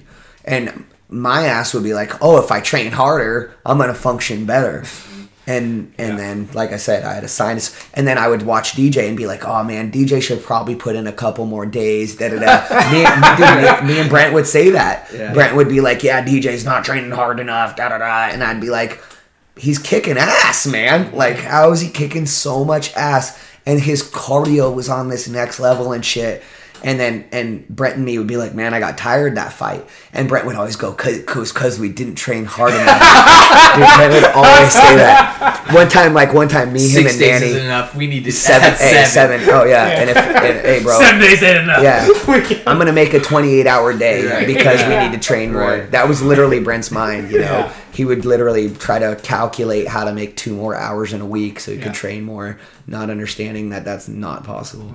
But also that's what's breaking us down. Yeah. And I mean, and you know, unfortunately, same thing with him. He was broke down a lot of his career. I lived with him for 7 years, and he was a broken man for a lot of his career. Like, he would get up, and you'd be like, wow, that guy could not move. He would be so stiff when he would wake up and everything, you know what I'm saying? And it was like, holy shit, now this guy's supposed to be an active, explosive fighter when he just trained so hard that he woke up looking like a board, looking like a plywood, you know?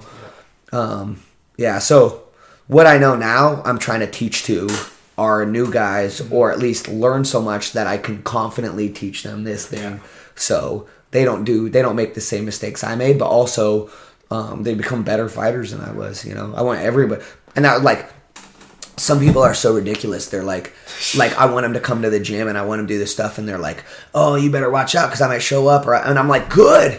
I want you to be better in life. I want you to be better in life. Yeah. Like, why are you saying it like it's something I don't want? Yeah, like it's a challenge. Yeah, or so many people I think are haters in life and don't want people to like progress in life. And my thing is... It's easy to pull people down. My thing is like, I want everyone around me to be hitting another level. if you get to a level where you think you don't need me anymore, like that, I should be kind of happy about that. Like, damn, bro, you've progressed to the point where now I need. And that was the thing. Like, I'm not trying to say be a piece of shit to people and be mean to people, but when I moved to Kirkland from where I'd moved from in Vancouver, Washington, people were, like, the people that grew up in Kirkland would talk about how snobby it is and how they don't like it here. And they talk about how people are going to look down on me for driving my Civic. And I said, I would rather somebody look down on me for driving my Civic than going to Safeway and coming outside and somebody stole my Civic. Right. Like, you don't understand when you come from a place where people take your shit and you don't even have that much shit. Is I would much rather be in an area where people look down on me for driving that Civic, because it's like, they're probably not a bad person, but they just associate that Civic with like less money and maybe a lower class of life. And that doesn't necessarily mean they're a bad person. That means they want me to be in a Mercedes. That means they want to be standards. That means they want to be surrounded by goal-oriented people. You know, so maybe they're not a piece of shit. Maybe they wanted something out of me that I should have wanted for myself. I should have wanted myself to be in a nicer car too. Not to say you should be materialistic, because that's not the point. But the point is to want better for yourself. And I would rather people around me look down on me for not having better than people around me take what I barely have because they need more too. You know, and so it was like literally like that. It was the Civic analogy, dude. You know how many of my friends went to Safeway and came back and their car was gone? I would much rather have somebody go, oh, you're driving a Civic, than go, shit, let's steal his Civic. You know, it's like, and to me, it's a no-brainer, man. Like, these people that grew up in the area, they're like, oh, it's this negativity, da-da-da. And I'm like, you can look at it as negativity, or you can look at it as these people want to be around nice shit because they have nice shit and they've worked hard for it, and they understand that if I work hard, I could possibly be. And don't get me wrong, luck plays a huge part too, you know, because I made some poor investments and almost went homeless. You know what I'm saying? And it was like, that was a fucking huge reality check. Was, you know, Kirkland fucking, it's hard to find rent for fucking less than $1,500 a month in Kirkland. When I moved to Kirkland, I told Pocholo, not far from here, I moved into a place, Juanita Brook Apartments, $695, and they would give you either 1 month free or prorate that month over the year. And every single apartment complex in this area was not a place for a 1 bedroom, 1 bath was over $700, but you could find deals. Now, fast forward 2018, 2019, and you're not finding any place for cheaper than like 11, 12, 13. If you find a place for 11 in Kirkland, it's a fucking small, shitty place. If you're living on your own. If you're living with a group of people, or you're living with your girl or some shit, you could probably find like a little bit higher quality places. But when you try to live on your own out here, man, you're fucked. You know, and then I made a couple bad investments, and it was like, holy shit. There's nowhere I could live in this area for, you know, for how much money I was losing every month and just the shit that was happening. So it's like, that's super stressful in life when you go through things like that. But at the same time, like I said, it didn't discourage me to be like, oh man, I was almost homeless, therefore I'm a piece of shit. It's like, no, I was almost homeless, man. I better get on my grind and make sure that I make sure that doesn't happen again, but also make sure that, I'm in a position to where I'm understanding these things before they happen, to the point where, okay, so many people are in this area just like kind of going through the motions and shit, and that's where I was too. And it's like, now I'm trying to really focus on, okay, what can I do for everyone around me and myself to make sure that we're not in that situation. You talked about reaching higher levels of competency and just being more skilled trainer and everything. Like, what are your goals for the future in training or life, or what are your little mini goals along the way? So I mean, like the final goal is to be like a coach on Matt Hume's level, you know, to fucking mimic Matt Hume on that level of martial arts, to be able to fucking, but not only mimic Matt Hume with martial arts, I want to be able to mimic Joel with fucking conditioning. I want to be able to be one of the best strength coaches in the world. I want to be one of the best like mobility coaches in the world. I want to be one of the best martial arts coaches in the world. So that my main goal in the long run is just to be like the highest level coach in every area, which, I mean, like that's not going to happen. You're not going to be the highest, like Joel's not the highest level conditioning coach and the highest level 17 other things. But my thing is, why not try? Yeah, why not aspire to do Right. something, And also, if those are my mentors, if I have a mentor like Chris Duff and I have a mentor like Matt Hume, I have a mentor like Joel Jamieson or something, why wouldn't I think, okay, these are who I'm mentoring under. These are I should try to get to this level. I should look at these people as you can do this, and life's hard as fuck, so that's not always going to happen. And one thing too, like somebody, I remember, it might have been Jordan Peterson or somebody was talking about like Greeks understood, like Greek mythology and Romans, they understood the role fate plays into life, and how a lot of people just will say like hard work and timing and all this stuff. Luck has a big factor. Yes, but exactly. Everyone acts like you can't dissuade that. You work hard and the opportunity is going to come. You just need to grind and do this. Not necessarily. And that's not true at all. It doesn't hurt though. Right. To put in a lot but at of the work. same time, I know a couple people that are pretty lucky where they caught a break here or there, they met the right person here or there, and people are like, oh, that's not luck, that's this and that. But people that really understand life, like one of my best friends, Phil Long, he's pretty successful in business, and he's always like, he'll be like, oh yeah, it's about luck. It's about fate and luck. Fate and luck play a huge part in, because there's a lot of people that are good, but that never got to, a level of success that they probably should, that their level of goodness should have got them to, because they didn't meet the right person. They weren't in the right. And I mean, an easy way to say it, or easy way to think about it too, is like timing is so important. And an easy way to break it down for a man is like, how many girls did you get with where it was purely about timing? Like I've dated so many women that I would try to date for like a year or 2 years, and then all of a sudden they finally went to go on a date with me, and I would go, why did you break down? And they're like, oh, timing, I was out of this relationship, this was going on in my life, these other things were happening, and you're just like, for real? So I never did anything different for the past 2-3 years while I was trying to get with you or do whatever, and all of a sudden now, because of timing, it's perfect, so it's like, timing and fate play such a bigger role in life than I think a lot of people want to admit. And that's what was cool about like the Greeks and the Romans, is they understood, work as hard as you can, or I don't know how much they understood this, but it was like a lot of their like mythology was based on this, like work as hard as you can and do things as well as you can. But guess what? You might end up like Odysseus. You might end up in this fucked up Odyssey. Sometimes you know what I'm happens. saying? Yeah, exactly. Yeah. So like you could be the greatest king, you could be the greatest in all these things, but sometimes some shit will happen in life. Yeah. And it's like fate plays such a big role in that. So my goals in life are to be like the highest level of whatever field I'm in. And it's always changing, because a couple years ago I didn't really care. I cared a lot more about conditioning than I cared about strength training. But as I grow in life, you get into different things. All of a sudden I was like, I want to deadlift 500 pounds. I don't know why the fuck. Before I could have cared less about deadlifting. Now, it's one of my favorite things in the world.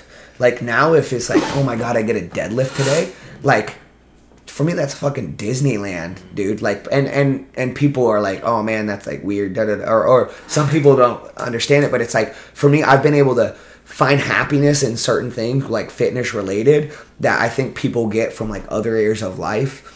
And I've been fortunate enough that that's like fate, or fortune. I found that type of happiness in martial arts or in fitness or in something. But at the same time, that's still always evolving. Something I care about a lot about right now, in 5 years, I might not care that much about it, and then also, but there might be some other area where I care a lot about. So it's not like I'm, the things that have been consistent though is martial arts and is fitness, in my life. Those have been the two constants, where I might have been into a certain kind of music, I might have been into that, but we all go through phases of certain things. But at the same time, martial arts and fitness are not a phase for me. They're things that have been a constant.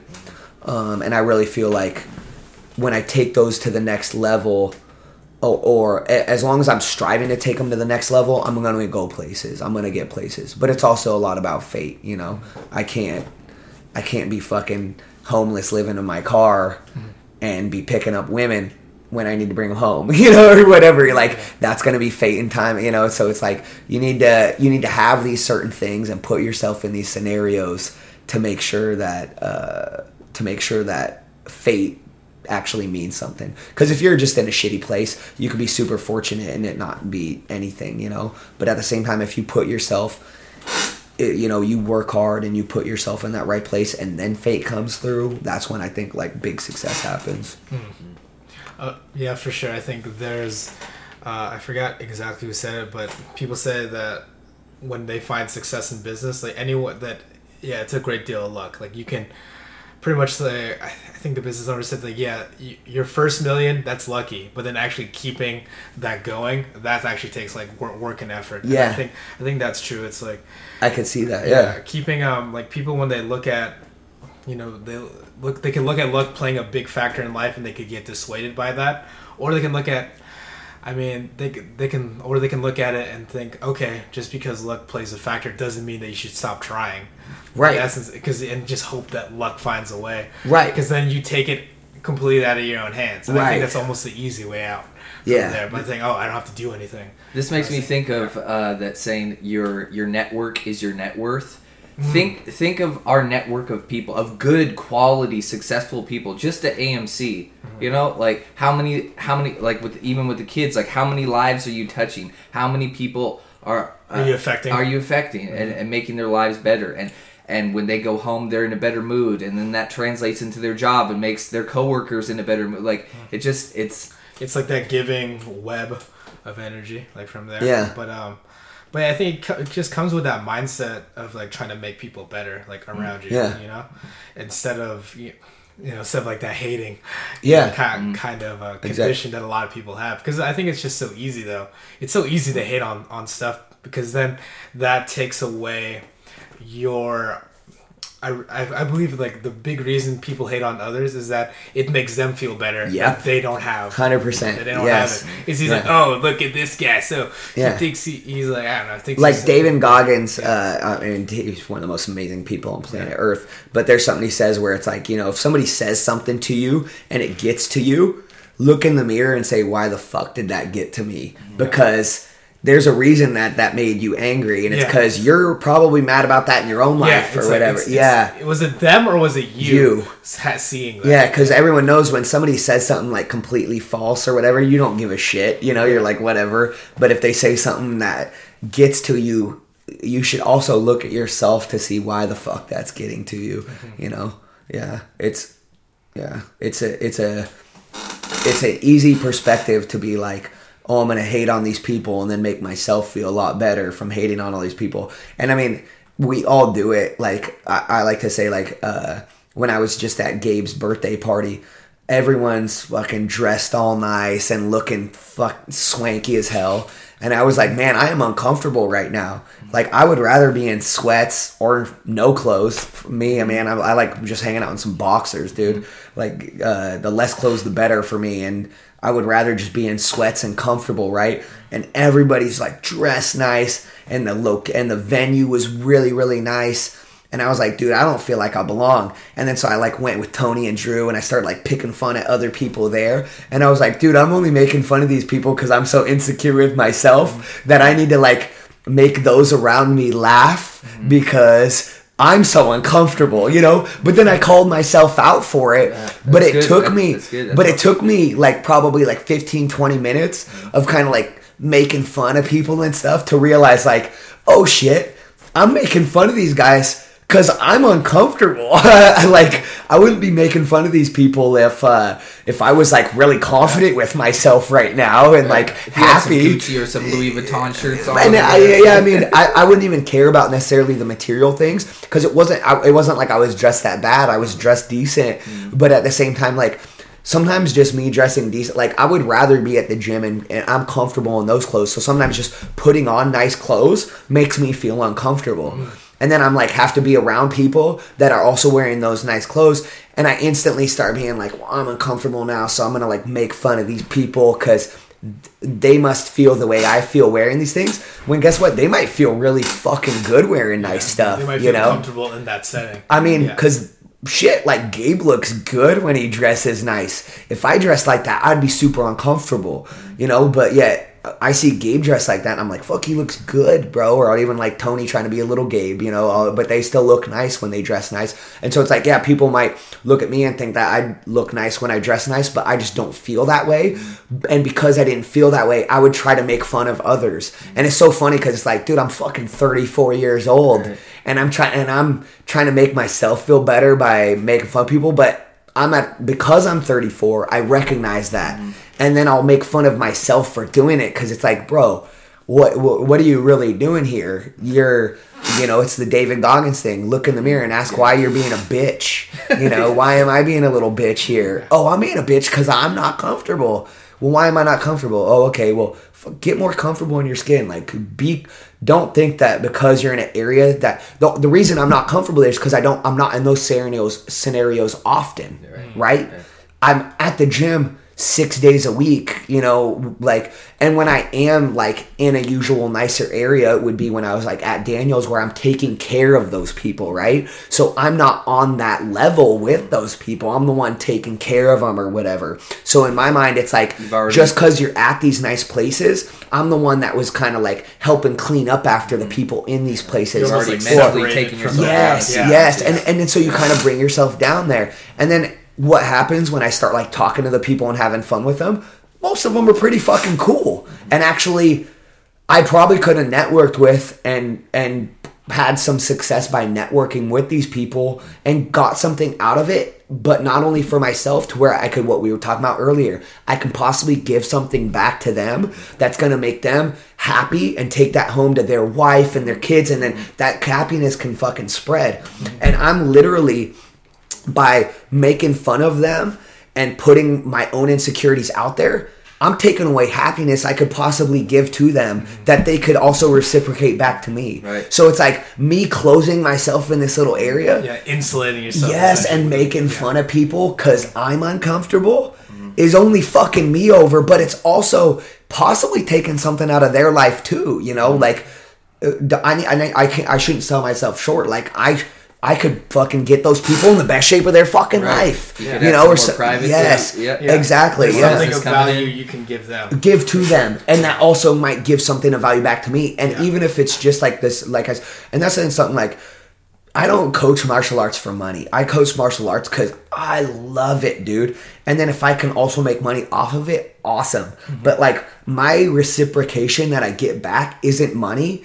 It's giving into their life and them appreciating it. And when I see somebody appreciate what I gave to them, dude, I've had some students out of AMC that don't even know how much they've touched my life because I was probably down, and then I gave something to them that made them happy, and then that made me happy. And so it's dude, and so it's so funny how you get in these scenarios where you're uncomfortable and you make fun of everybody else when really it's just look in the mirror and ask why you're being a bitch. I love David Goggins, man. But finding that value in yourself too, and understanding what you can offer people. Yes, and having confidence that you are a valuable person, because I think that's essentially what. Going back to the thing talking about people that hate on other people, the reason they're projecting that hate is because they look in the mirror and they don't like themselves, right? And that's what they're projecting out to the world. Yeah, that negative energy that they have around them. They want to make people feel like them, right? Essentially, whether they know it or not. Yeah. And then, but I mean, and then when I'm hating on other people in the fitness field or martial arts, I'm actually not hating on them to the point where it's man, you fucking suck, you should quit and fucking give up on life. I might be hating on to the point where I think maybe they should come to our team. And then we can make them better, instead of being because hate doesn't always necessarily need to be a negative thing, because I can also thrive off hate. Yeah. When people are oh, you can't do it, I'm going to push a lot harder. Well, I think a lot of it too is they're selling a lie. And what fighting and martial arts is, it's the fucking truth, man. Yes, so it's honest. You can't lie about that. No, it's so honest. Or real fitness is honest. can you really run can't fucking fake 20 numbers. miles? You can't Yeah. fake the results. Yeah, exactly. Yeah, exactly. Yeah, Fake your health. yeah. 500 pounds is 500 pounds. Right. 20 miles is 20 miles. Like, those are real fucking tangible things, you know, that I could fluff somebody and tell them, oh man, you're the strongest guy in the world. Right. But then if they can't lift fucking that 500 pounds, that's real, you know? And same with like martial arts. Like some of these people, dude, you're going to knock everybody out. You're Bangkok ready. Oh yeah, exactly. Yeah, Bangkok ready, bro. But, Dude, yeah, I love that term. What's even funnier is that term got used against me when people were trolling on me, and I'm like, dude, I think that term is so funny, and I would beat the fuck out of those people that said that to me, but it's hilarious. Well, and I think the biggest thing about when people are imposters of like fitness and martial arts, I think the biggest thing is that the students or people that train underneath them could be doing so much better and they don't know. Yeah. And I think that's the thing that gets me. I'm like, man, if those people knew how they're getting taken advantage of, it's like where they could be finding like real credible sources and actually getting better. I'm like, what a shame. Yeah. Exactly. So we're not necessarily hating on them to hate on them. Yeah. We're hating on them because maybe I want better for you too. Like the way this guy looked down on my Civic.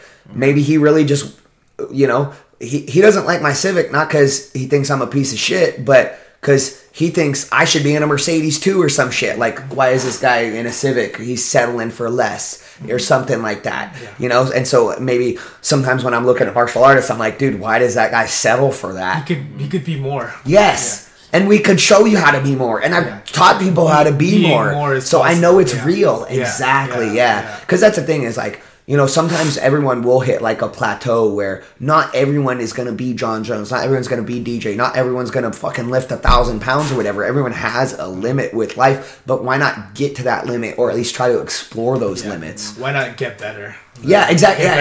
Don't use that as the excuse for the shit. I'm never gonna be able to run fucking the Moab 240, so I'm not ever gonna try to run a half marathon. It's like, wait, what the fuck? No, run a half marathon and run a few half marathons. Run a marathon. Run a 12, 20K. Run a 50K. Da da da. Yeah. It's like put yourself out there and do more. If it's what you want to do, and also if it's like good, don't put yourself out there and do more if it's drugs. It's dangerous. Whoa, easy. Yeah. That's right. Mike said I could do more. A little bit of heroin's good. A lot of bit of heroin is. It's like no. If it's a negative thing, don't start taking it that far. But when it is positive things in life, man, try to take it to that next level. And also, like, if somebody's hating on you, maybe just think that they want more from you. Maybe they're thinking, and that's the thing, like, because with a lot of my friends, like, I only have so many close friends, and some of my friends are like, some of them will be like, God damn, Michael was an asshole. And it's like, man, I expected a lot out of you. If you're in my like inner circle, I expect a lot out of you in life, and not just like with the area we're in, like not just fitness or martial arts. Like, I expect you to be a good person, dude. And I expect, overall. Yeah. Otherwise, I'm going to call you out and be like, bro, you're being a piece of shit. But I expect, and I expect my friends to do the same to me if I'm getting on that. Exactly. Well. Yeah. And the thing is you might not want to hear it. It might ruin a friendship. But when it comes from a good place, I would rather, us ruin our friendship to try to elevate our lives than us bullshit each other and bring each other down. Because that's what happens with a lot of friendships is people will get content and we're like, bro, we're stuck in partying and what, you don't want to party anymore? Now you're a bitch. Da, da, da. And it's like, bro, what, like, okay, maybe they don't want to party anymore because they're going for something better. Or maybe also you should maybe not want to party so much. Or maybe also you go through cycles of partying where guess what? Sometimes partying's hella fun, sometimes it's not. And then sometimes it's really fun again, 3 years down the road. Next thing you know, you're like, what? How did we end up at Burning Man? Or something, right? But it's like, so like right now I'm not planning on going, but who knows if in the future that will happen or whatever. But it's just like those type of things. And that's something else that I always like, I hate the mentality of, oh, I'm too old to do that now. Especially like I'm 34 and I hear so many people that are way younger than me, especially because I hang out with some kids that are like in their early 20s. And I'll hear so many people be like, oh, I'm too old for that, or or they'll Just say putting something, limiting factors and it's on like, things. oh, cool, you're ready to die, Right. Oh, sweet, you know, or You gonna start burying your grave? me and my friend Juan were talking about how Juan was like, man, it's crazy how people think that you have to reach your peak fitness in your early 20s, or some people are even so crazy to think it was your high school years, you know? And then we were like, oh, cool, so now that you're 30, you're just ready to die? Like, oh, the last 50 years of your life are downhill? Yeah. So it went Everything's up, so it downhill. went up for 30, and then now 50 down? Yeah. Like, what are you saying, bro? Like, and my mom's in her 70s, my mom's 72, and like will almost never ever say she's too old to do something.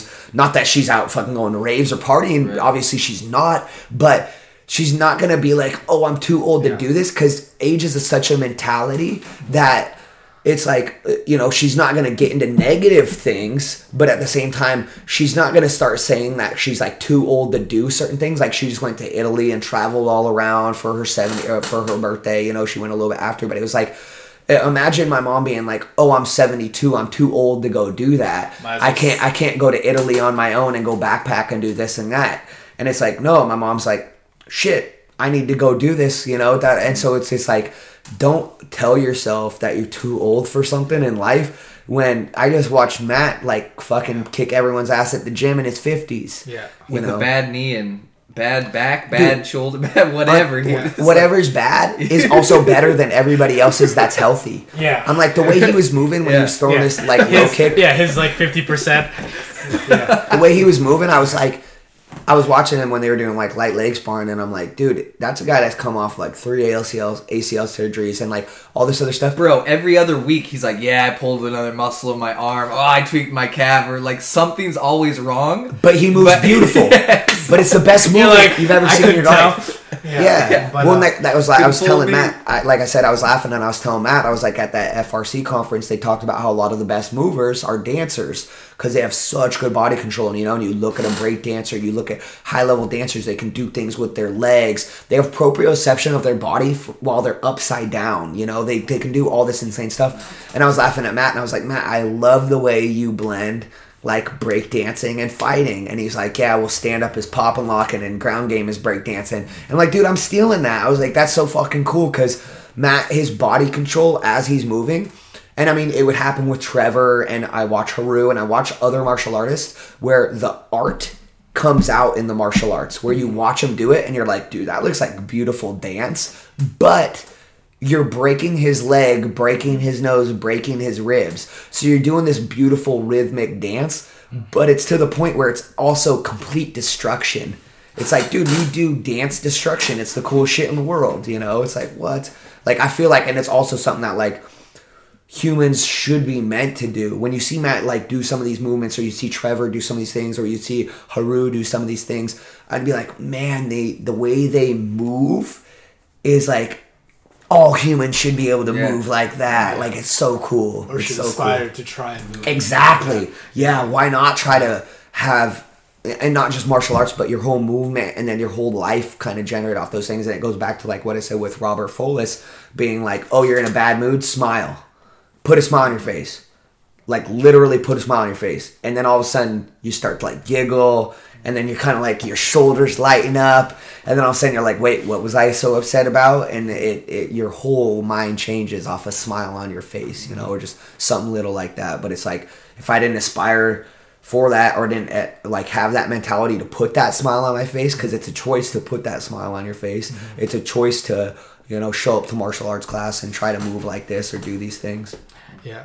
Well, I think that, you know, that old excuse of, you know, I'm too old, I think it's really just, I mean, it's a cover up for what the truth is. It's like, it's not that important to you, or you don't want to do it. Because it takes away, as soon as you say you can't do something, it takes away the pressure of you doing it. Because like, oh, well, then I don't have to do it. You know, yeah, and then I'm not going to fail at it. Yeah, exactly. Yeah. You can't fail at something you don't try. Right, and that's what people, if anything, as people, the one thing that is consistent as people get older, they try less things because they don't want to fail at it. Right. Like, and I'm super scared of failure. I mean, I'm 34 years old, and it's everyone's like, scared. I'm so scared of failure. Yeah. But at the same time, like, have gotten to the point where it's like I'm hella scared of failure, but embracing those fears and then realizing like fear is such a lie. Is just a crazy thing. Figuring out what's actually important to you. Yeah, I think that's the thing. It's like if something's important to you, you'll find a way, and if it's not, you'll find a way out. Yeah, I mean that's just how it is. Like simply, I mean, right? Yeah, we'll go in the way. Yeah, luck has a big factor, in right? I think, but what you can't control is your effort and the attitude, perspective. Exactly. Yeah, like there are controllable factors that you can do to put you in a better spot. Yeah. You know? And I always thought it's funny because I always like would keep in my mind like fear is a lie, but then they have like even sayings where it's like fear is like false expectations appearing real or something like that, like where people have created acronyms for it, where it's like pretty much like everyone in life that accomplishes this shit, they accomplish something that they were probably scared of. They accomplished in the face of fear. Yes, in the face of fear, and they went past it, you know. And so it's like to be successful, you're probably you're not gonna not fail, or you're not gonna go through that fear of not failing, or you know, because if you're gonna do something worth it, the failing side of it is going to be huge. You know, like if there's no risk, there's no reward. Exactly. If you're not scared of something, then what you're doing is probably not worth doing. Right. Like from it. Right. Just like, I mean, we were talking, or you know, beforehand about people like getting better when they fight. It's because that's the thing. They're scared because they have to face down that fear of failure, the fear of looking like a loser. Right. Essentially, and they have to face that fear, and they have to either I can get better, or I can just lie down now. From there, and it's like figure out what are you gonna do when that pressure's on you that. Well, that was also that was like the reason I got into like pistol shooting when I became like obsessed with pistol shooting. I was obsessed with like IPSC and IDPA and all these types of like run and gun type shooting and shooting at like the highest level. I became obsessed with that was because when I first was shooting, I could barely hit the piece of paper at 7 yards, 5 yards. I could not hit a huge piece of paper. And I was like, what the hell is going on? Then I learned trigger control, learned front sight focus, and then I became obsessed. I bought a couple books. I took some courses. I read one of them. Next thing you know, because you wanted to get really better helpful. At it. Oh my gosh. It was like a mindset book more than anything. It wasn't even about shooting. It's like relaxing your mind and your body and controlling it all. It was insane. Yeah. That book actually helped me with fighting too. No, but I think that's what any mindset book shows you, that the craft is not in the act. I mean, the technique is important, but it's the person that channels that is also important. Yeah, the mindset to have the finest technique takes mindset. And you see that at the highest level, there's some common concepts for any mastery, for mastery of anything. Like from there. And that's also what I was going to say. Like, so that's why I got really into shooting, was because I sucked at it. And I was like, man, this is hard to do. Like, people think shooting is easy. Shooting is not easy. Like, and shooting at a high level is not easy at all. And then also, I sucked so bad at powerlifting when I first started. Like, I was way stronger in high school as far as like squat, bench, deadlift. So when I first started, like, got into powerlifting like about a year and a half, 2 years ago or whatever, I could bench more than I could squat. And when you're in that scenario, you're not really in a healthy place for your body unless you're one of those dudes that benches way over 700 and that's your living is benching and you're just a barrel of a man and that's what you do or whatever. Then maybe it's okay to bench more than you squat. But like the average person, like I guarantee the average person benches more than they squat, when that should not be the case. Your legs should be so much stronger than your upper body. But also it was just like, I knew how strong I was when I did lift consistently. And also like as a martial artist or whatever, you're like, oh, I'm like strong in these areas. And then when I got under a bar and I was like, dude, fucking, I can't squat 200 pounds without fucking pulling something, And then I was like, now I want to squat 4 plates. Now I want to squat, and eventually it's like my mind, like, my goal in the future is to squat 5 plates, and I know what, if I stick with it and stay healthy, it will be something that will happen eventually. But at the same time, it's also going to probably take another 3 years, and I'm down. I'm cool with that, because for me, it was like martial arts wasn't about getting good in 6 months. Martial arts is about, I'm going to be better when I'm 50 than I am now.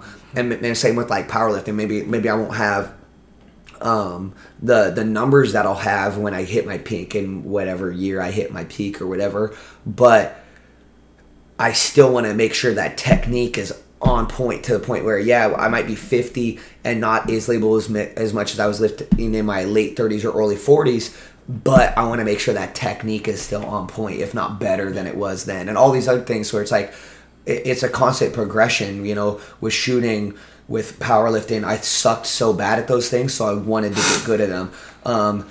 Like, I suck at, like, driving go-karts and racing, you know, but I didn't really want to get into it because I didn't have that passion. But who knows, maybe... We need to go do that. Maybe, like... Yeah. Become the best damn go-kart racer. Well, and that's the thing, though, right? So it's like some things I suck at, and it lit a fire under my ass to become the best at it. Yeah. Some things I sucked at, and I was like, damn, I suck at that. And I don't really care to get that much better at it, and I'm cool with being shitty at it, you know? Yeah. So it's like... I'm cool with like finding being what on. matters to you. But also like, you know, like failure is like subjective as well. Like, I'm cool with getting beat on a racetrack by a little girl. I'm not cool with getting beat in the weight room or getting beat in martial arts by a little girl, or even with like shooting. When I was taking it serious, like now, don't get me wrong, there's too many like little girls that probably outshoot me. But at the same time, like when I was super into it, it's like, you know, I don't want to be to the point where somebody that barely practices or somebody that is like new at this thing is going to be better at me than it, you know. And fortunately, sometimes that type of stuff happens, you know. Like, but that's also why I like pick and choose what I'm into, you know. I was really into basketball when I was younger, and then I kind of fell out of it. And I'm not going to be like so into basketball now to the point where I'll be like, what? I'm gonna be the best ever. 3 games. Yeah. Right now. Because I know, like, if there's a girl that has a scholarship to UW, she's kicking my ass in basketball, and I'm totally cool with it, you know. But if we got, you know, if I'm shooting consecutively, and I'm in that room with somebody that's not shooting that often, or somebody that in my mind I should be better than, then it's like that fear of failure comes up a lot. That fear of failure come up way more, but at the same time, that competitive drive in me will come out where that fear of failure will bring out the best of me. You know, so it's like that fear of failure, you can either take it to bring out the best of you, or you can also make it to be like, I don't give a fuck about that. Like, hey, I failed at that, but I really don't care because it didn't affect my life that much. Mm-hmm. True, and I think, well, that fear of failure, or also that sucking at something. I mean, we all can relate to that, like in martial arts, because, you know, we didn't just go in and we're like, oh man, best ever at this, guess I can just call it a day. No. I mean, that's what kept us in it. Yeah, exactly. Yeah. But it's, once again, understand that mindset. That we then transfer that to other things that we then use in our lives. Just realizing that, that just because you're not good at something right now doesn't mean that you won't be good at it like the next day, if you just keep working, keep adjusting, and just keep trying to get better at it. Yeah. I think it's also important to aim high too. Yes. Like, we all want to be pro fighters. We all want to be the best coach. We all want to be like, I want to be the best welder. I always want to aim high and be the best. I want to be 50-second welder. Right. And so even if you fall short, you're still going to be really fucking good at whatever you were trying to be. Yes. You know. Yeah. Yeah. That's really what's important. Exactly. And I guess also in the biggest like comparison is like, what matters is that you're getting better, essentially. Yeah. It's like, and understand, like, you don't need to be exactly like somebody else, but just that doesn't mean you shouldn't aspire to. Right. Because perfection technically is, technically impossible. Right. But does that mean you shouldn't? That doesn't mean you shouldn't aspire to get there. Right. Right. Right. Yeah. Yeah. To try and hit that limit. Yeah. And I think that's probably like a reason why a lot of us are, why we're still in this field. Yeah. For sure. And then just seeing other people, and then us all as instructors, seeing people, wanting people to be better than us. That's pretty simple. Like from there, across the board, I want, anyone, I can instruct or teach, or help out. I want them to get better. And if I want them to get to a point where they're better than me, because then that means I can learn something from them. And also for me, like, I think people not only know that I want them to get better when we're doing stuff, but then they like feed off my energy. Because like you guys know, when I see somebody doing something well, I get more hyped than when I do it well. You know what I'm saying? When I see you guys do something well, I'm like, like I start freaking out. Like, oh my God, I don't even know if I did it that well. You know, and so it's like I love that feeling to being like, oh my God, did you guys just do that better than I did? That's so cool, da, da, da, or whatever. Like I would, you know, that would be awesome if my students got better than me. But at the same time, you know, with martial arts and everything, you're still going to try to be kicking ass. You know, we still all have that. No, because you're still going to want to get better. Exactly. Yeah. But also, you know, martial arts is that funny thing where you want everyone to get better, but you also want to be the best. Yeah. No, but it's a funny thing where I think that yeah, I want everyone to get better, but then I want to be better than you. I want you to be better than me, but then tomorrow I want to wake up better than you. Yeah. You can be better than me for like a little bit. Yeah. But then I want to make sure I'm like, oh shit, now I need to get better than you. Yeah, exactly. So good. But yeah, for sure. Yeah, it's just that ever-growing journey, for sure. Yeah, life. Yeah. Well, I think that's been pretty good. We got any like parting words or? I think we went over a lot of pancreation and a lot of philosophy. Agreed. A lot of mixed martial arts and a lot of philosophy. And I kind of ramble on too much to the point where sometimes I lose track of thought. So next time we do this, I said this last time, but next time we do this, I'll probably be in a better. I'll be able to keep train of thought a little better. You'll be getting better, just like we all are. Exactly. Yeah. I'll get better at talking on a podcast, because my main thing with talking is I'll end up on 6 subjects in 5 minutes. I mean, not necessarily a bad thing. I ain't mad about it. Okay. No, sometimes though I'm talking and I'm like, am I still talking? You have an inner commentary in your mind, like, what am I talking about? Yeah. How have I not shut up yet? And also, why are you guys listening? On that, I think we should end it. Yeah. That's good. All right. This has been Pancreation Philosophy. Thanks, everybody.